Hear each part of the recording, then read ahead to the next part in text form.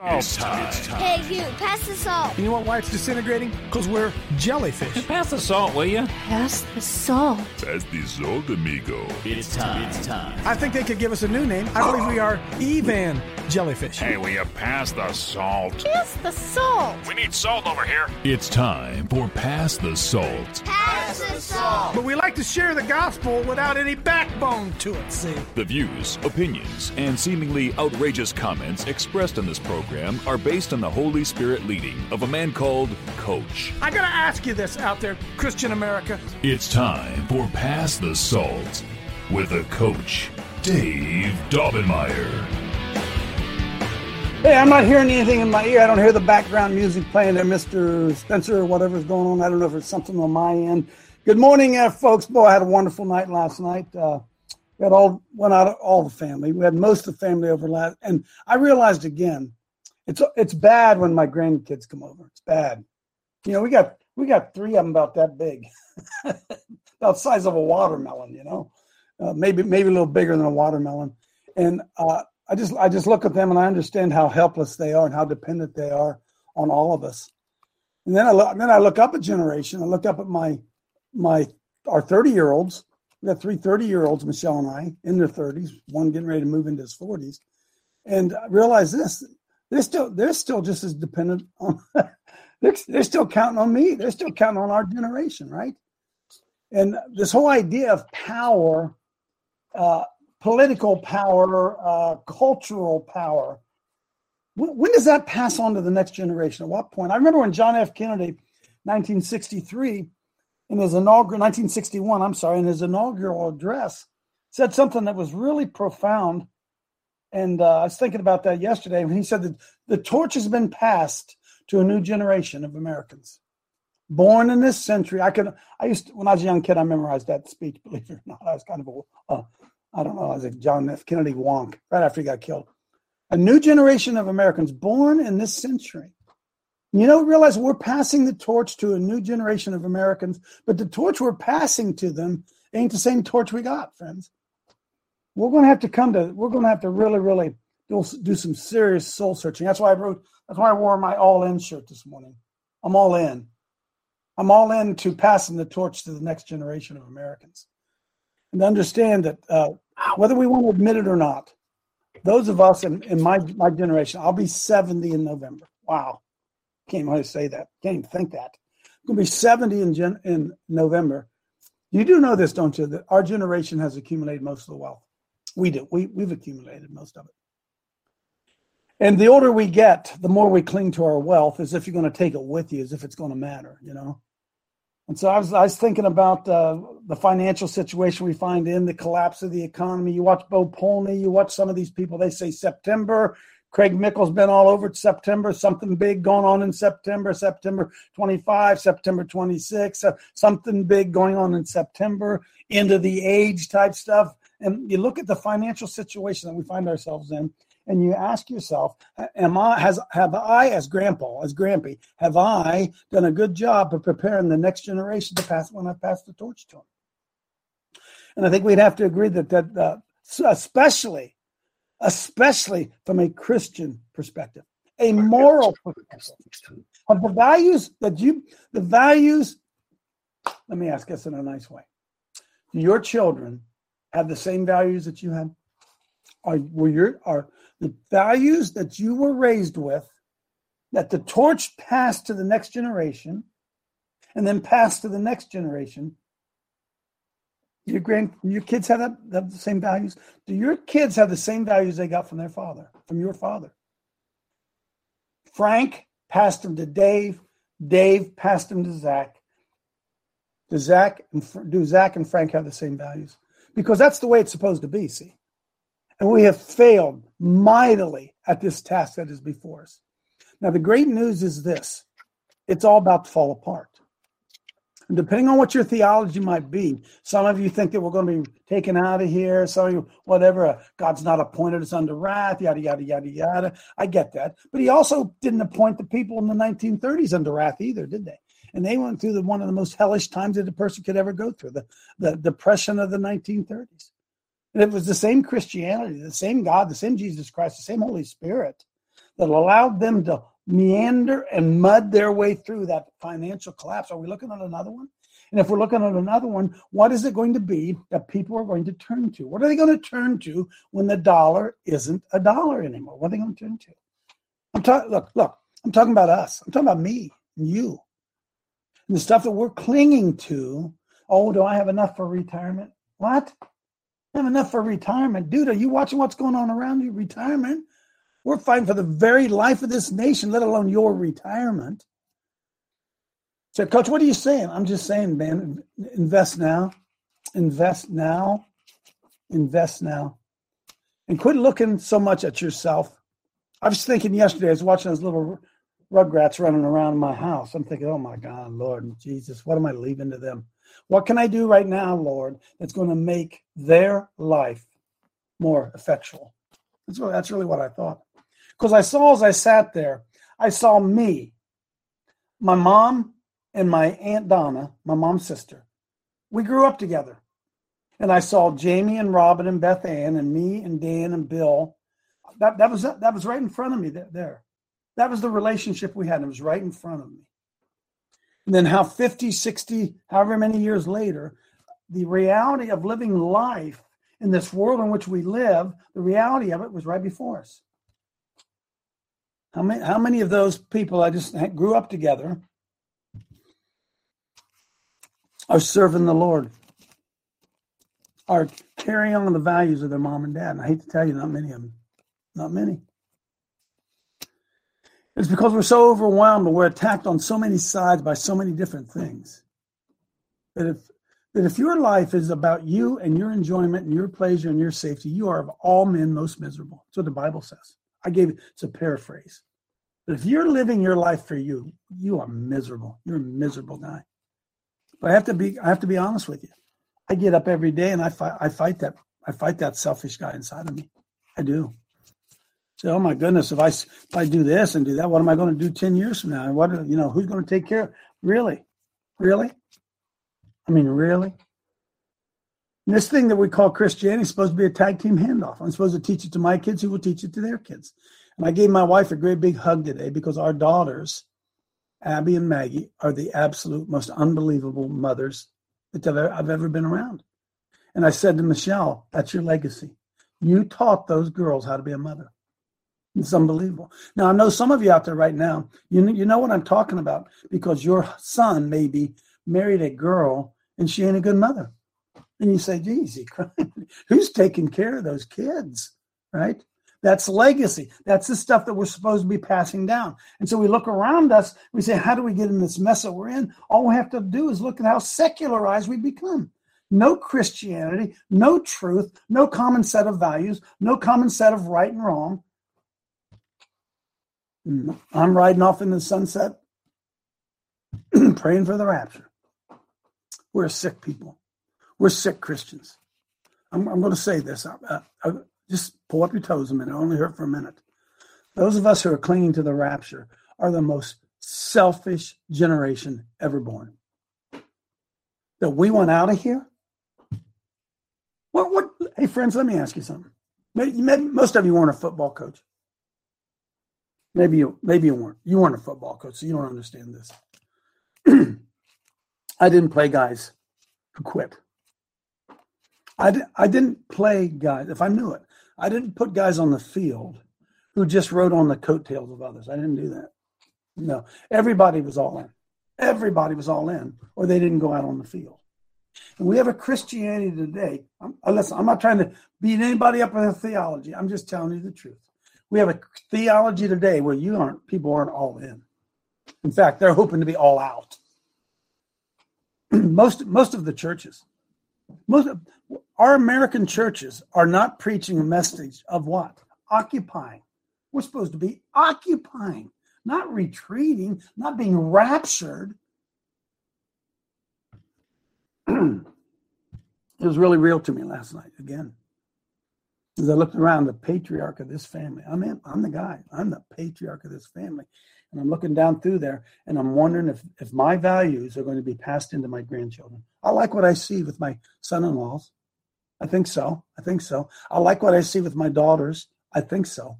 But the Bible says that we have to be careful, because I wish I could find it right now. You know, the Holy Spirit says things to me, and I don't always know where the scripture is. That those of us who continue, the Bible teaches us, that those who continue to teach these values to our children make them a prey. Did you know that? That if you're teaching solid, strong Christian values to your children, you're setting them up to be a prey. A prey of what? P-R-E-Y. A prey of a culture and a society that has rejected God. A culture and society controlled by the devil. If you're teaching your children to have strong opinions, to stand up for those strong opinions, to have strong moral values, and to live by those strong moral values, you are setting your children up to be a prey. Boom. So from that standpoint, we ought to all think about this. Teaching of values to your neighbor's children is critically important. You missed that. Teaching the same values to your neighbor's children is critically important. Because if you are not teaching Christian values, American Christian values, if we're not teaching those in American public schools, and you're teaching your children, you're training them in homeschooling, and you're training them in Christian education, I'm going to tell you something. The public schools are creating a devil's team. Hey, I'm sorry. God bless all the good Christian teachers that are in there. God bless the fact that, God bless you all. I'm going to tell you this. You can't serve two masters. And we're training our children. My daughters are doing, our daughters are doing everything they can to raise their children as Christians. And they're going to put them into a non-Christian world. That's how you set them up to be a prey. You guys picking up what I'm laying down here today? See, this is really, really serious stuff. This is more than just about Joe Biden and Donald Trump and Hunter's laptop, and it's so much deeper than that. And I think the theme of the show today is I want to talk to you a little bit about legacy.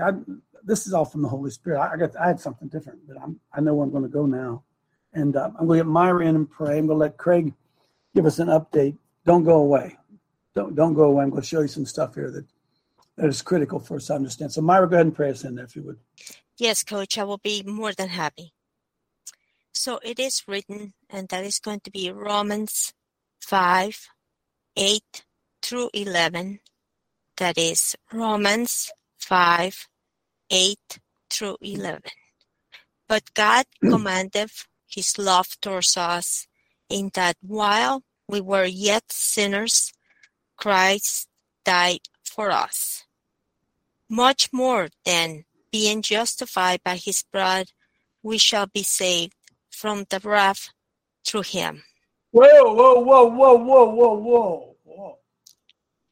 Well, God commended his love towards us in that while we were yet sinners, Christ died for us, but much more than now being justified by his blood, we shall be saved what?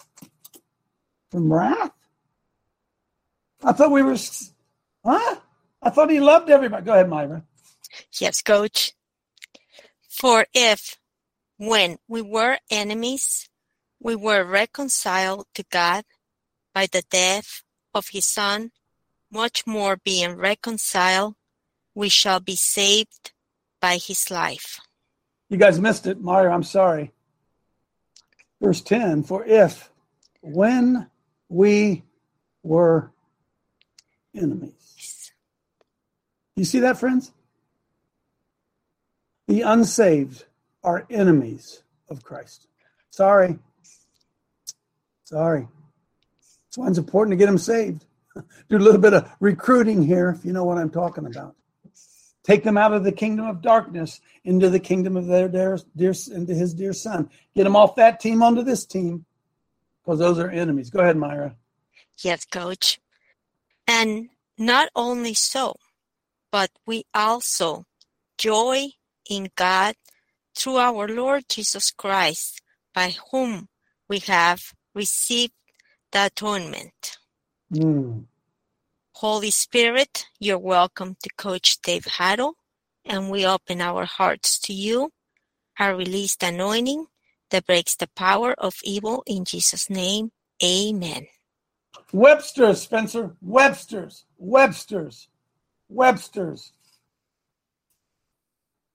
Webster's. Atone. Atone.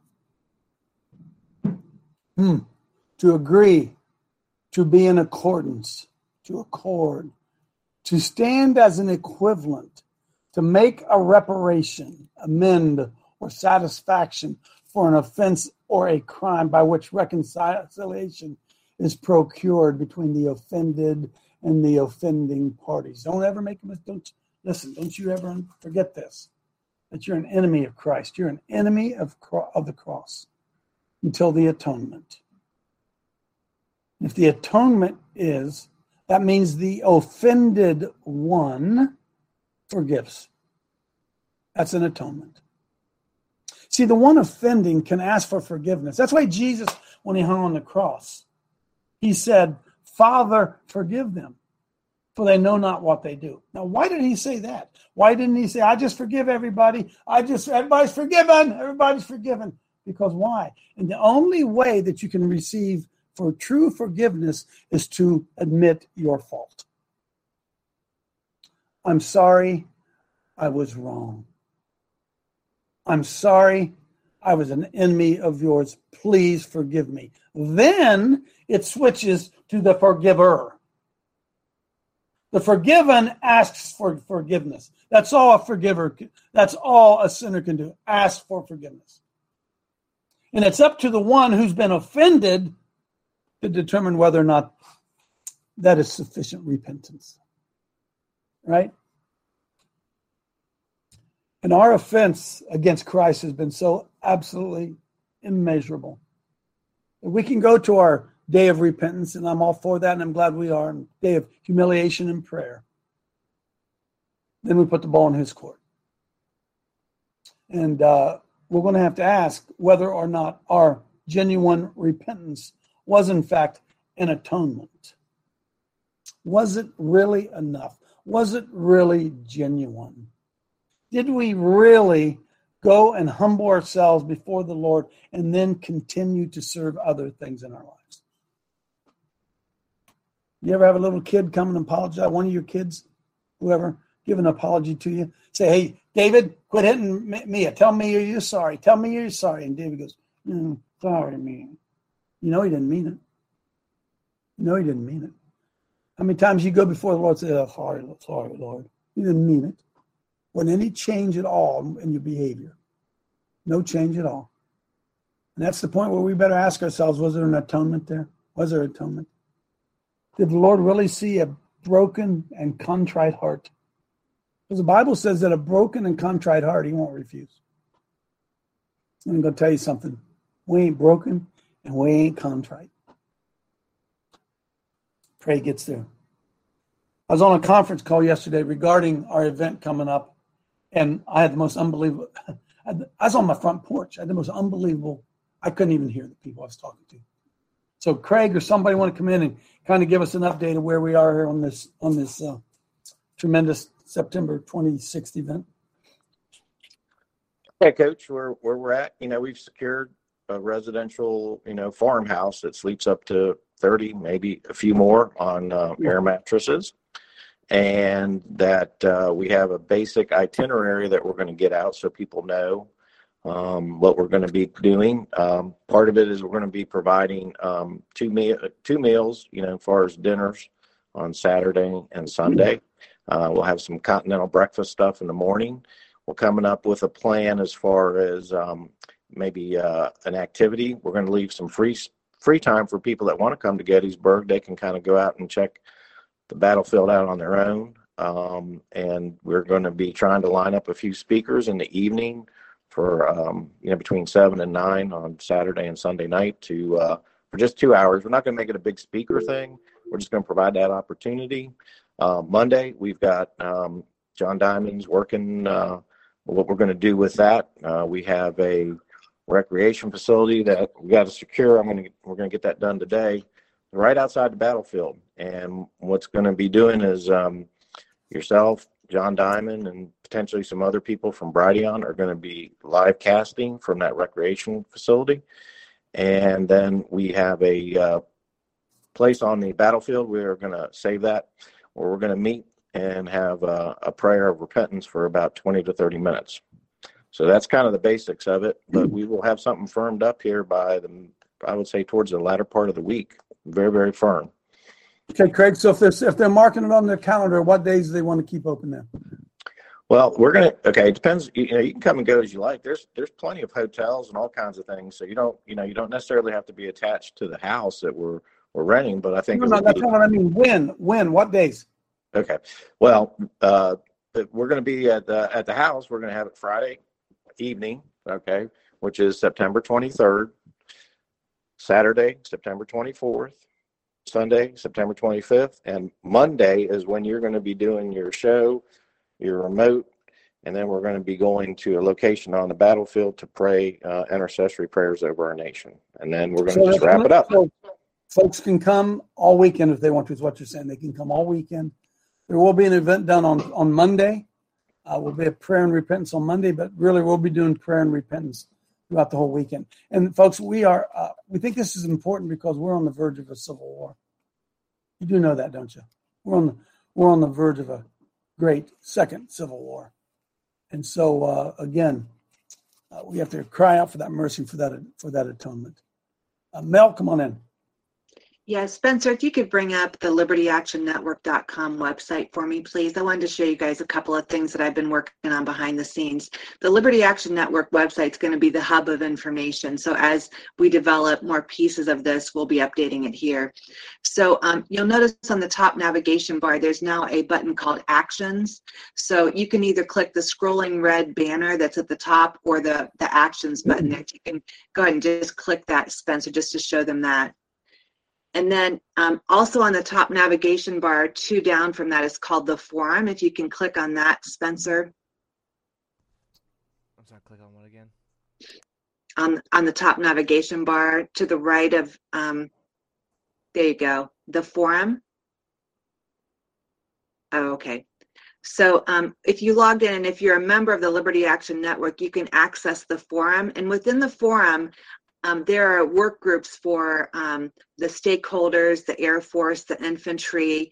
But what I've added is a conversation about this event specific, which is at the top. So you can see it there, September 22, a calling to the people for the month. So anyway, you can actually go in there, have conversations, talk about what you're working on, what's working, talk about whatever you like. But then the different teams, I'm really challenging you all. I'm not going to tell you what to do. I want you to start talking to each other and developing plans and sharing information about what you can do in your role to support this event. Thank you. Thanks, Mel. Working hard trying to bring this together in a very short period of time, folks.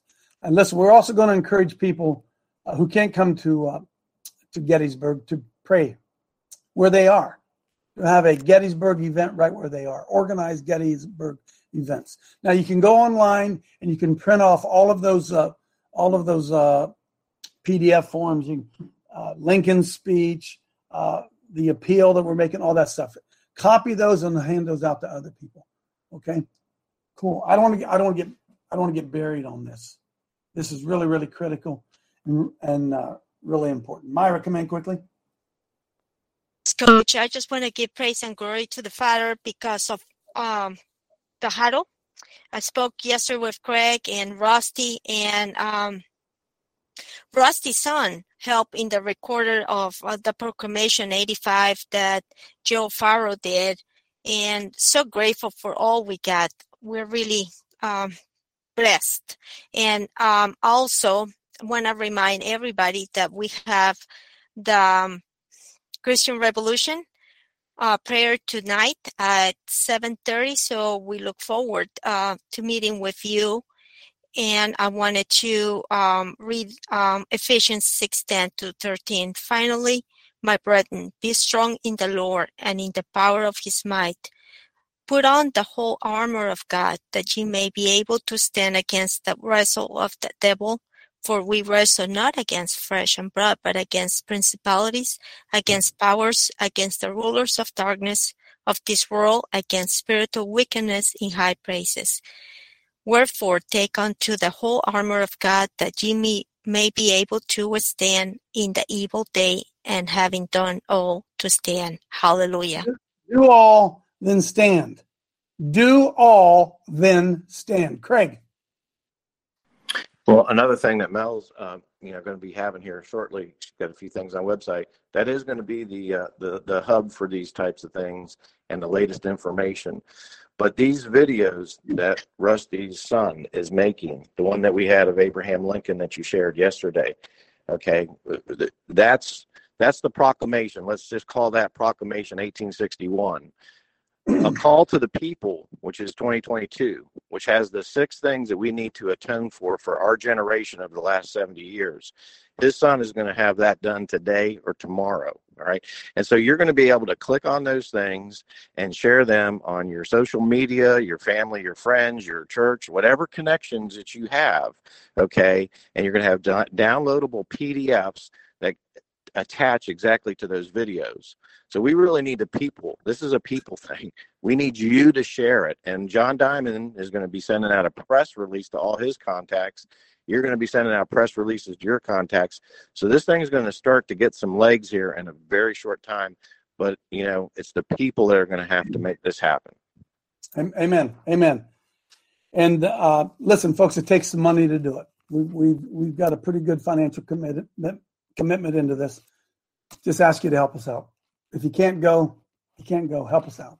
And you can organize locally. I don't know. Rather than speaking negative about the pastors and the churches, let's just pray that that the Lord will touch their heart and they will ignite the hearts of pastors all across this land. Prayer and repentance, man. Prayer and repentance. Amen. Amen. Okay, 7:27. Got a lot of good stuff I want to share with you today. I saw this yesterday. Spencer, I just sent it to you. It says, Escaping Babylon. Escaping Babylon. Bible says, come out from among them and be ye separate and touch not the unclean thing. And if I were to be honest, we would have to admit that Babylon, whatever that is so inculcated in every area of our life. They got the churches, folks. They broke the churches. They turned church into the blessing center, the feel-good center. They turned the church into a hospital for saints. That's what they did. Onward, Christian soldiers.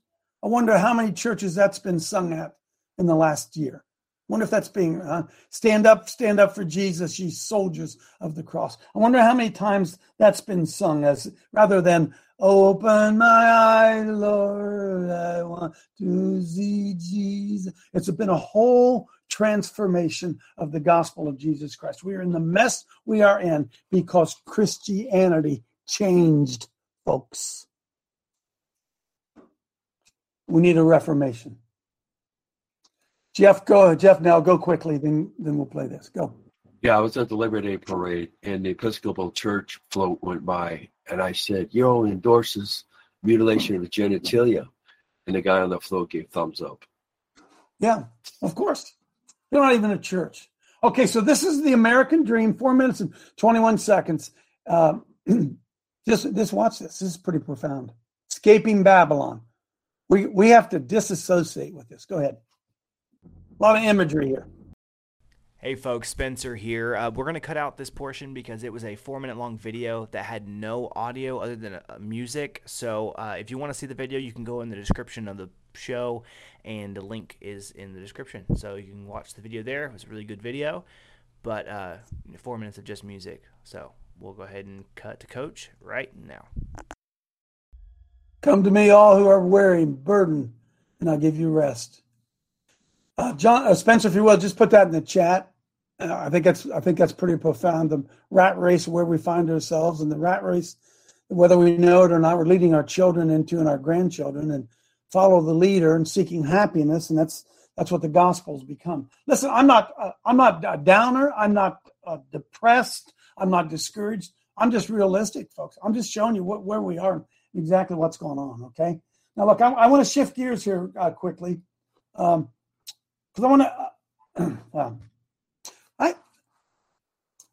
Appalachia. I call it they put a long A in it.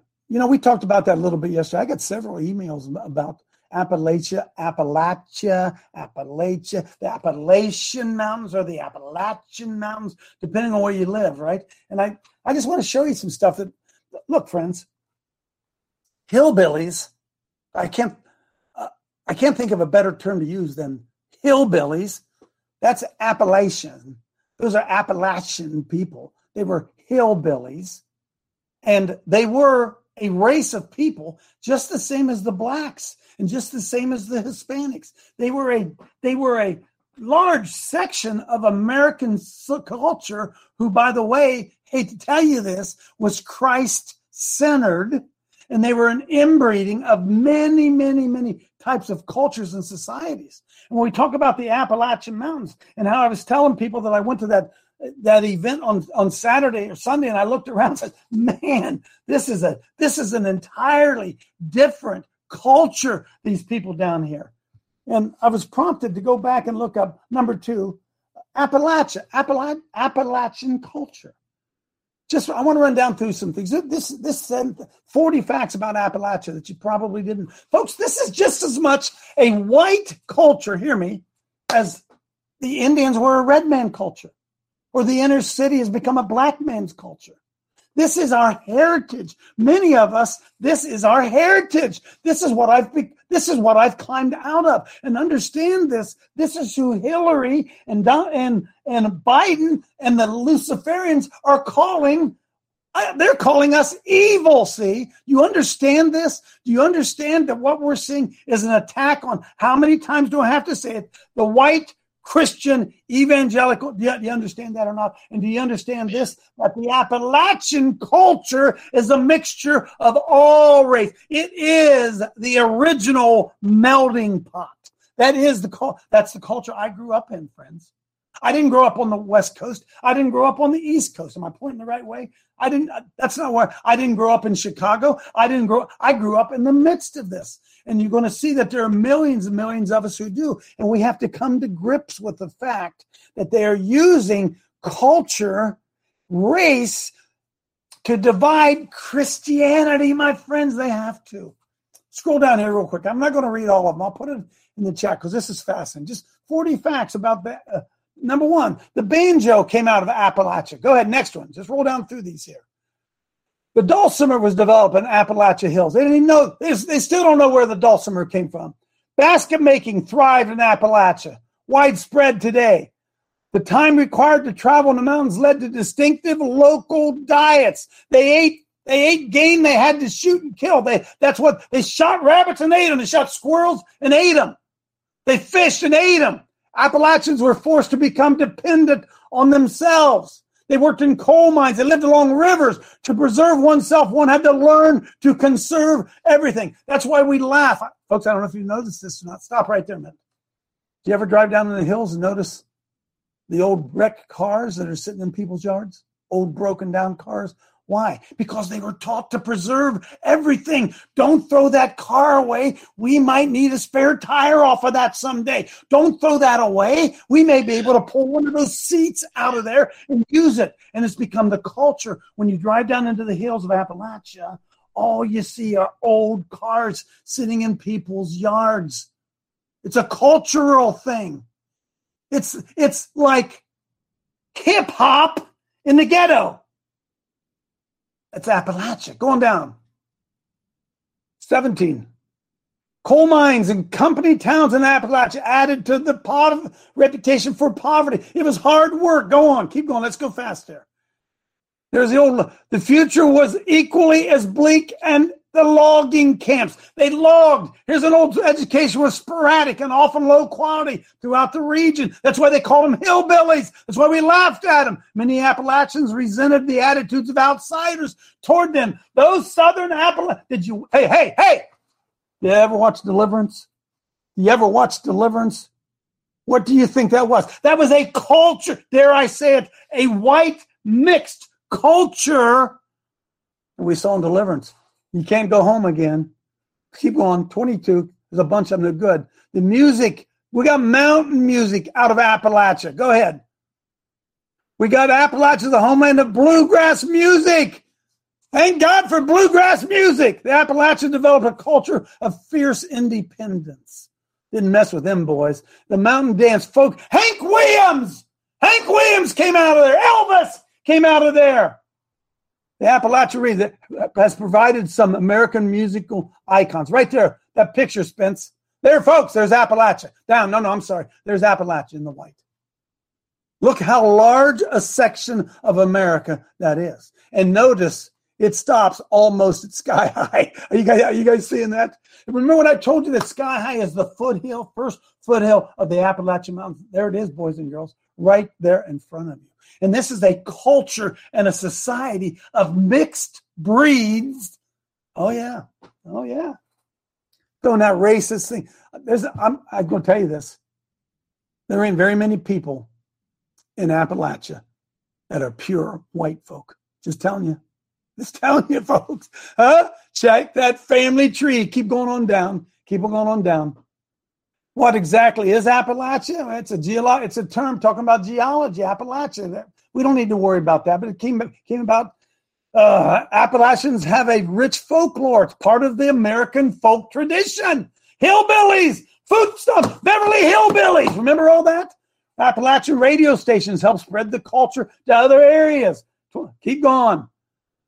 War on poverty. Appalachian economy continued to lag behind the rest of the nation. Why? They were in the hills. They were coal miners. They were lumberjacks. They just had to survive whatever they did. They built these old houses. The influence of religion is everywhere in the Appalachian culture. This is what they're after, man.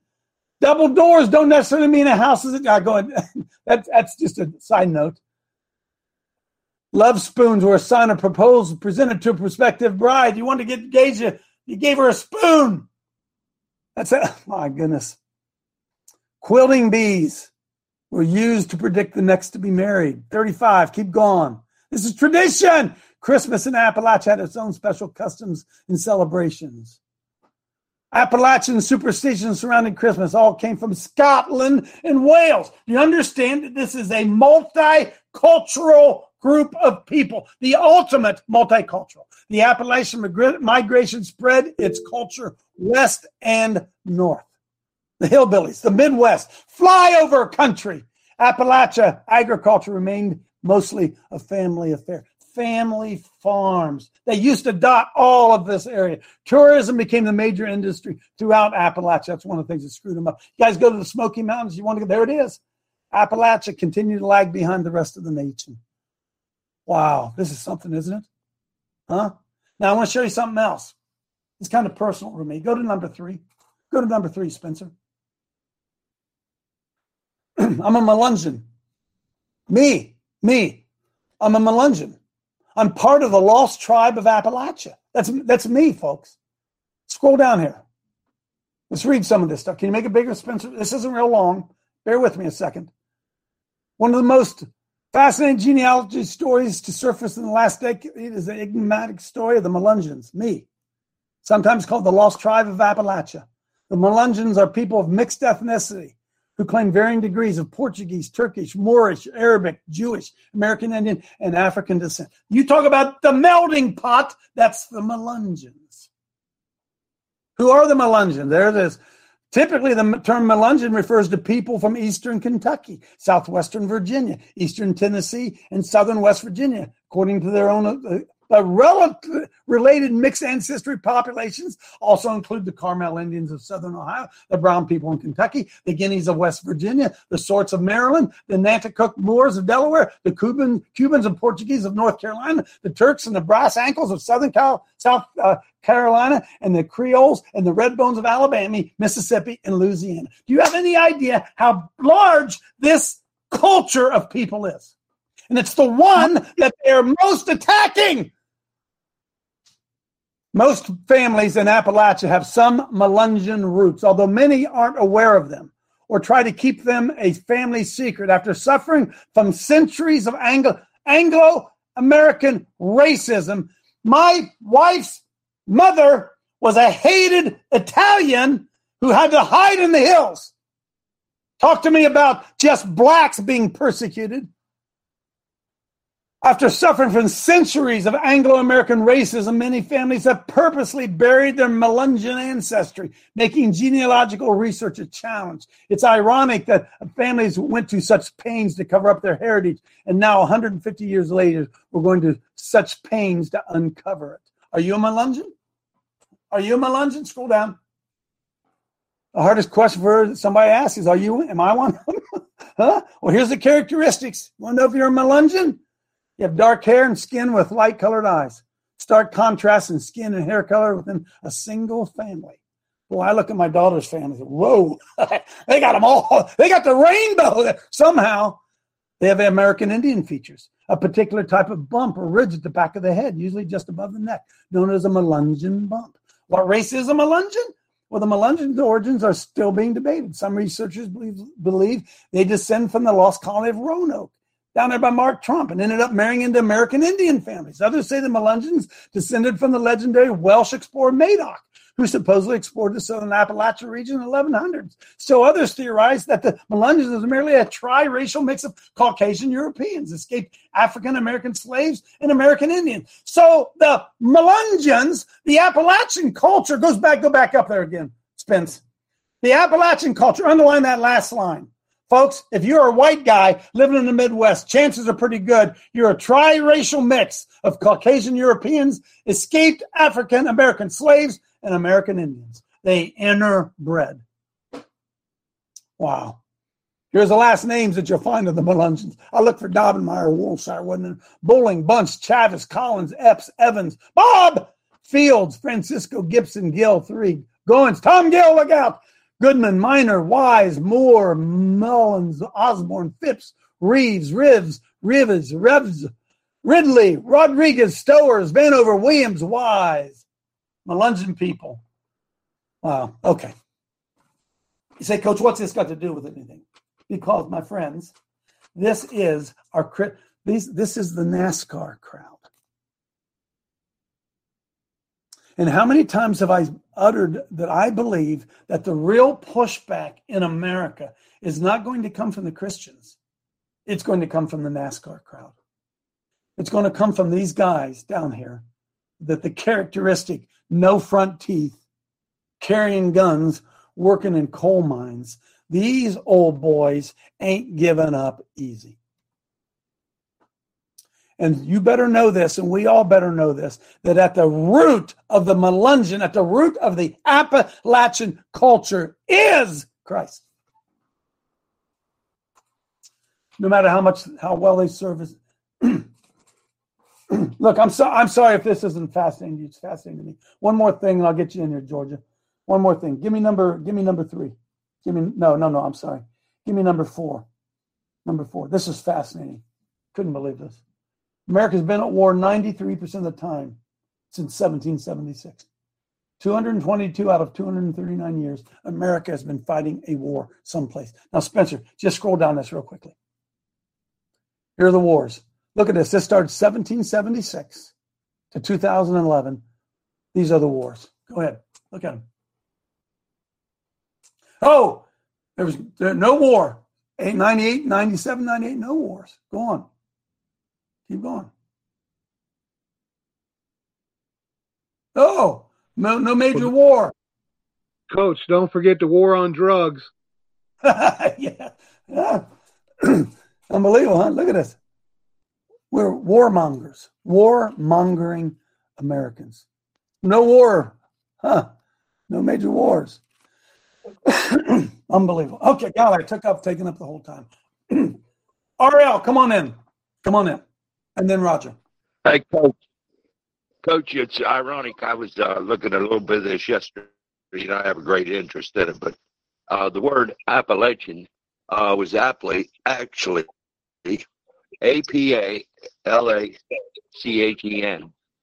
and I believe it came from the 1600s down in North Florida.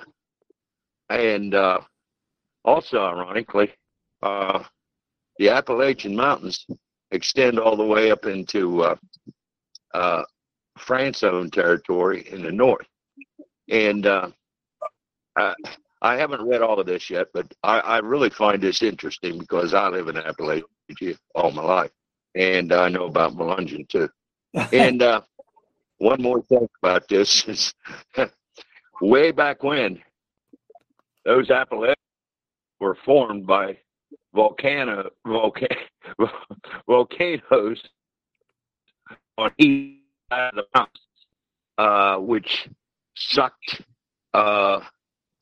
everything at the bottom of the sea up and spit it up. It ain't going east from Morgantown. There's a place over there called Sailing Mountain.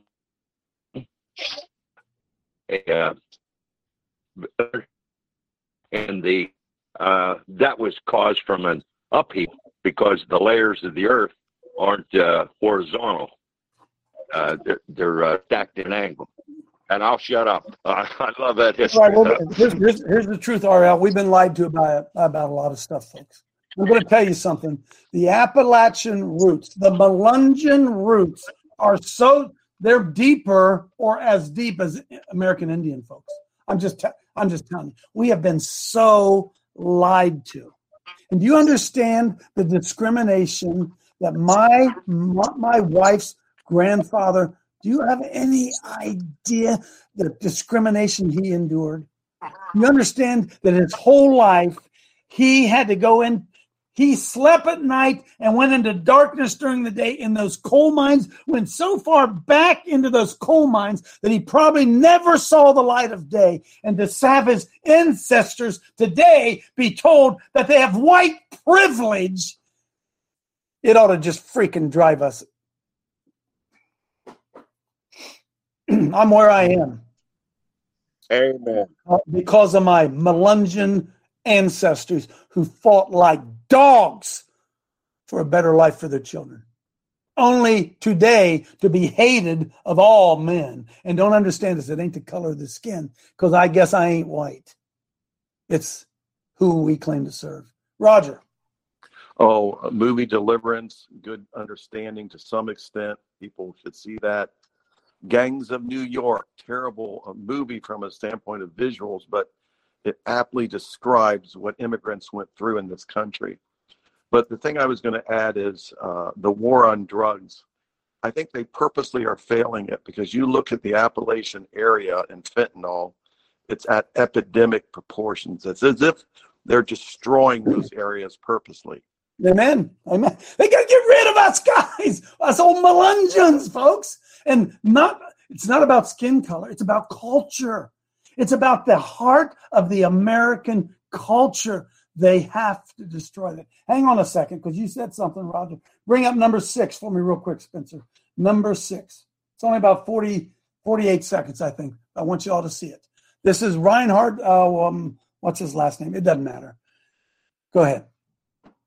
Minute 22 seconds. There's a bigger agenda driving this, and this agenda is about life and death. Only if people understand how serious it is, these people are trying to literally kill us. Because and this is another thing that people need to understand, they have infiltrated all levels of society, and they have been doing this for the past 30 years. That's why everyone is acting in lockstep. And that's why we need to make this clear to the people that they've been very successful. They've been really good at what they're doing. That's why we have to understand that we cannot trust our leaders, because they're not our leaders. They're the ones who were infiltrated into the judiciary, into medicine, the economy, politics. They're their leaders. We can only trust ourselves. That's why we must connect with each other. Start Amen. All these. This is what I feel is really important. Step away from that system. Blow them out of the water when we have the chance to do that. All these global NGOs, global corporations, they're collapsing. Right now they're collapsing. We need to set up our own self-sufficient communities and then connect with each other. That's what gives us the power. Amen, dude. Amen. Come on in there, Joanne, then Neil.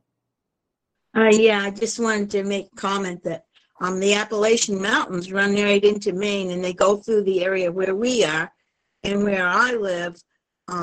Even myself, our ancestry is Native American Indian, Welsh, and Scottish. A lot of Scottish and Welsh in the area. The original melting pot, right, Joanne? The original melting pot, folks. They have lied to us, and they use racism to stir up division. That's all they do. Neil, come on in.